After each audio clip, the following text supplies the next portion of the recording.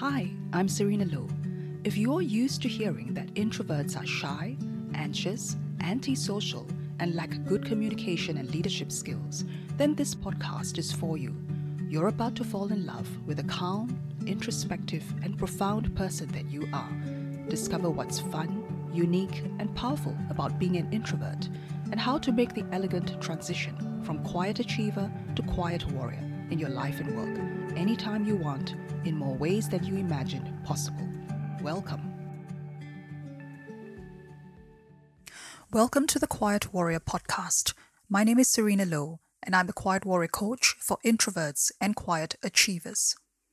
Today, I want to address a question I hear from introverted business owners, especially those who are just taking their first steps in creating an online presence and find it all a little overwhelming. You are at the stage of your business journey where you know in your logical, rational mind that no one will find you if you stay hidden. Not being found means no clients, which means your bills don't get paid.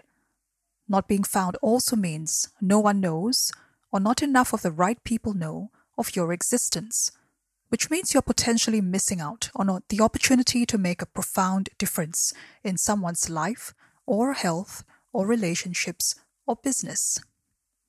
It's time to come into the light, to engage in the conversations your potential clients are having, to build relationships, to share your expertise, to solve problems and answer questions, and help others, which is what you said you want to do.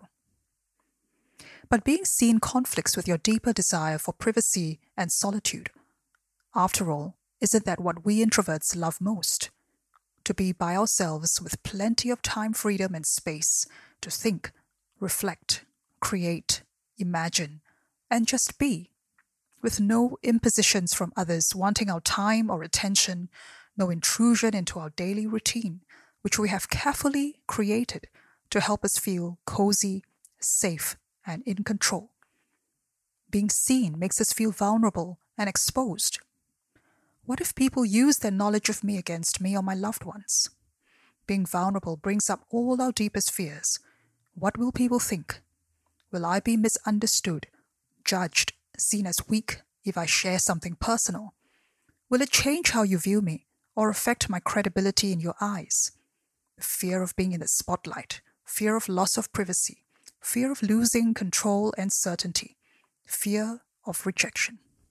So how do you balance the need to be seen and the need to stay safe? How do you balance your public persona as someone that others can relate to and respect and want to buy from or listen to, while fiercely guarding your right to and your desire for privacy, certainty, and safety? How do you deal with the negativity, criticism, and judgment, or even curiosity from strangers, old classmates, friends, and family? Because not everyone is familiar with the current version of you, or knows about the thing you've been working hard to achieve or to overcome. They may only know the you that they once encountered at a social gathering or a family function 20 years ago when you were a different person. They are not on intimate enough terms to be privy to your fears and your dreams, because as an introvert, you are selective about who you allow into your inner circle. So how do you know what to talk about that meets the criteria of enoughness that your followers expect from you, and where do you draw the line? So here are some things you can safely and genuinely talk about as an introvert. Talk about what you love, about what you do, and why. Talk about the struggles, not just the wins, about that time you didn't get the sale, when you got nervous on stage and forgot your lines, when you hosted a live webinar and 2 persons turned up. Talk about the difficult emotions, for instance, envy, shame, loss of confidence, low self-esteem, feeling rejected, feeling like an imposter. Talk about the how. Let others in to see the behind the scenes, the blood, sweat, and tears, the creativity, the effort and time, the gradual growth and progression, the tiny innovations made in response to feedback. People love a good story, and especially love rooting for the underdog. And sharing doesn't always have to be about you. You can use your platform to encourage others, to share others' wins and causes, to shine the spotlight on others who are doing great work. In every one of these suggestions, you get to choose how much you want to disclose. You don't have to give specifics of time or location or identify people, and you wouldn't want to. You just need to say enough, so your listener knows you're coming from a place of lived experience, that you're a real person with real problems, and that you experience the same emotions and struggles like everyone else. And that you have tried, and so you know what works and what doesn't. What about what not to share? Here are 3 things I've learned about the sharing process as an introvert and an empath. Number 1, don't do anything that makes you feel unsafe in your body. So this is about tuning in and listening. When you start to feel something in your body telling you that this is not a good idea, you don't want to say that. Maybe look for another way to express the same truth. Listen when your intuition tells you not to do something. We get very strong signals, sometimes just by being with certain people. And we need to respect that those could be clues warning us of something we are about to do that may be hurtful for ourselves or for someone else. Avoid what makes you feel uncertain and weak. If you can, speak from a place of power and conviction. So some examples: don't make a controversial statement you're not prepared to defend, or say something before filtering because you're caught off guard and feel you need to give an immediate response. Don't share anything that could compromise your or your loved one's privacy or safety. Your audience doesn't need to know where you live or how old you are or whether you are in a relationship. So setting boundaries means making clear what is okay, what is not okay, and why. This is where the concept of a quiet warrior is helpful. You want to set clear, strong, and healthy boundaries around yourself and those you love, as well as shine a light on the values that are important to you, because your values are a pathway between you and the people you serve. They signal what you care about, and if that is in alignment with what they care about, then you have the makings of a connection. In her book Dare to Lead, Brené Brown talks about the 6 myths of vulnerability in the leadership context.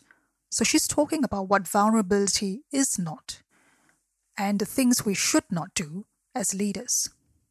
And myth number 6 is that vulnerability is disclosure. So the reason why we resist this idea of being vulnerable is because we think we have to share everything. We have to let people know. We have to be personal. We have to reveal intimate details. And what Brené says is it's not oversharing. It's not shirking the responsibility of attending to the team's fears and feelings by oversharing and sympathy seeking. Sometimes you might see that on social media posts from CEOs or persons who are in a leadership position of some kind, where they start to seek sympathy by emphasizing too much the personal struggle and the thing that they are going through. And so everyone starts saying, oh, I'm so sorry to hear that, I feel for you, and so on. But if the person is also a leader with responsibilities to the team, then by focusing too much on their own feelings and fears and how difficult it all is for them, they're taking energy and attention away from what they could be doing to rally the team together and to address the team's fears and feelings. So no fake vulnerability, because that breeds distrust. And as well, not disclosing inappropriately. So the filtering process that introverts are so good at comes in very, very handy, because we like to think before we say something. So vulnerability is not to be used as a personal marketing tool in the leadership context. So what could be a good example of being vulnerable then, as a leader, an influencer, a business owner? It can look like admitting, I don't know, but I'll get back to you on that, with a question that you get asked by your customer or client. Or, I can't help with that, but I know just the person who can. And this would be an opportunity to refer your client to someone who can actually help them. It could look like apologizing when you get it wrong and when you act out of integrity, and then backing up your apology with constructive remedial action. So these are some tips on how you can be vulnerable and relatable, but at the same time protect your boundaries as an introvert.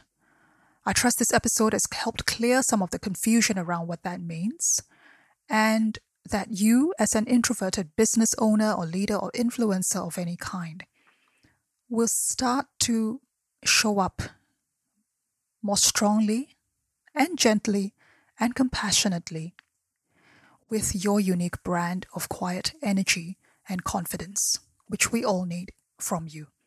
Thank you for joining me today, and see you on the next episode of the Quiet Warrior podcast. I'm so grateful that you're here today. If you found this content valuable, please share it on your social media channels and subscribe to the show on your favorite listening platform. Together, we can help more introverts thrive. To receive more uplifting content like this, connect with me on Instagram at Serena Low, Quiet Warrior Coach. Thank you for sharing your time and your energy with me. See you on the next episode.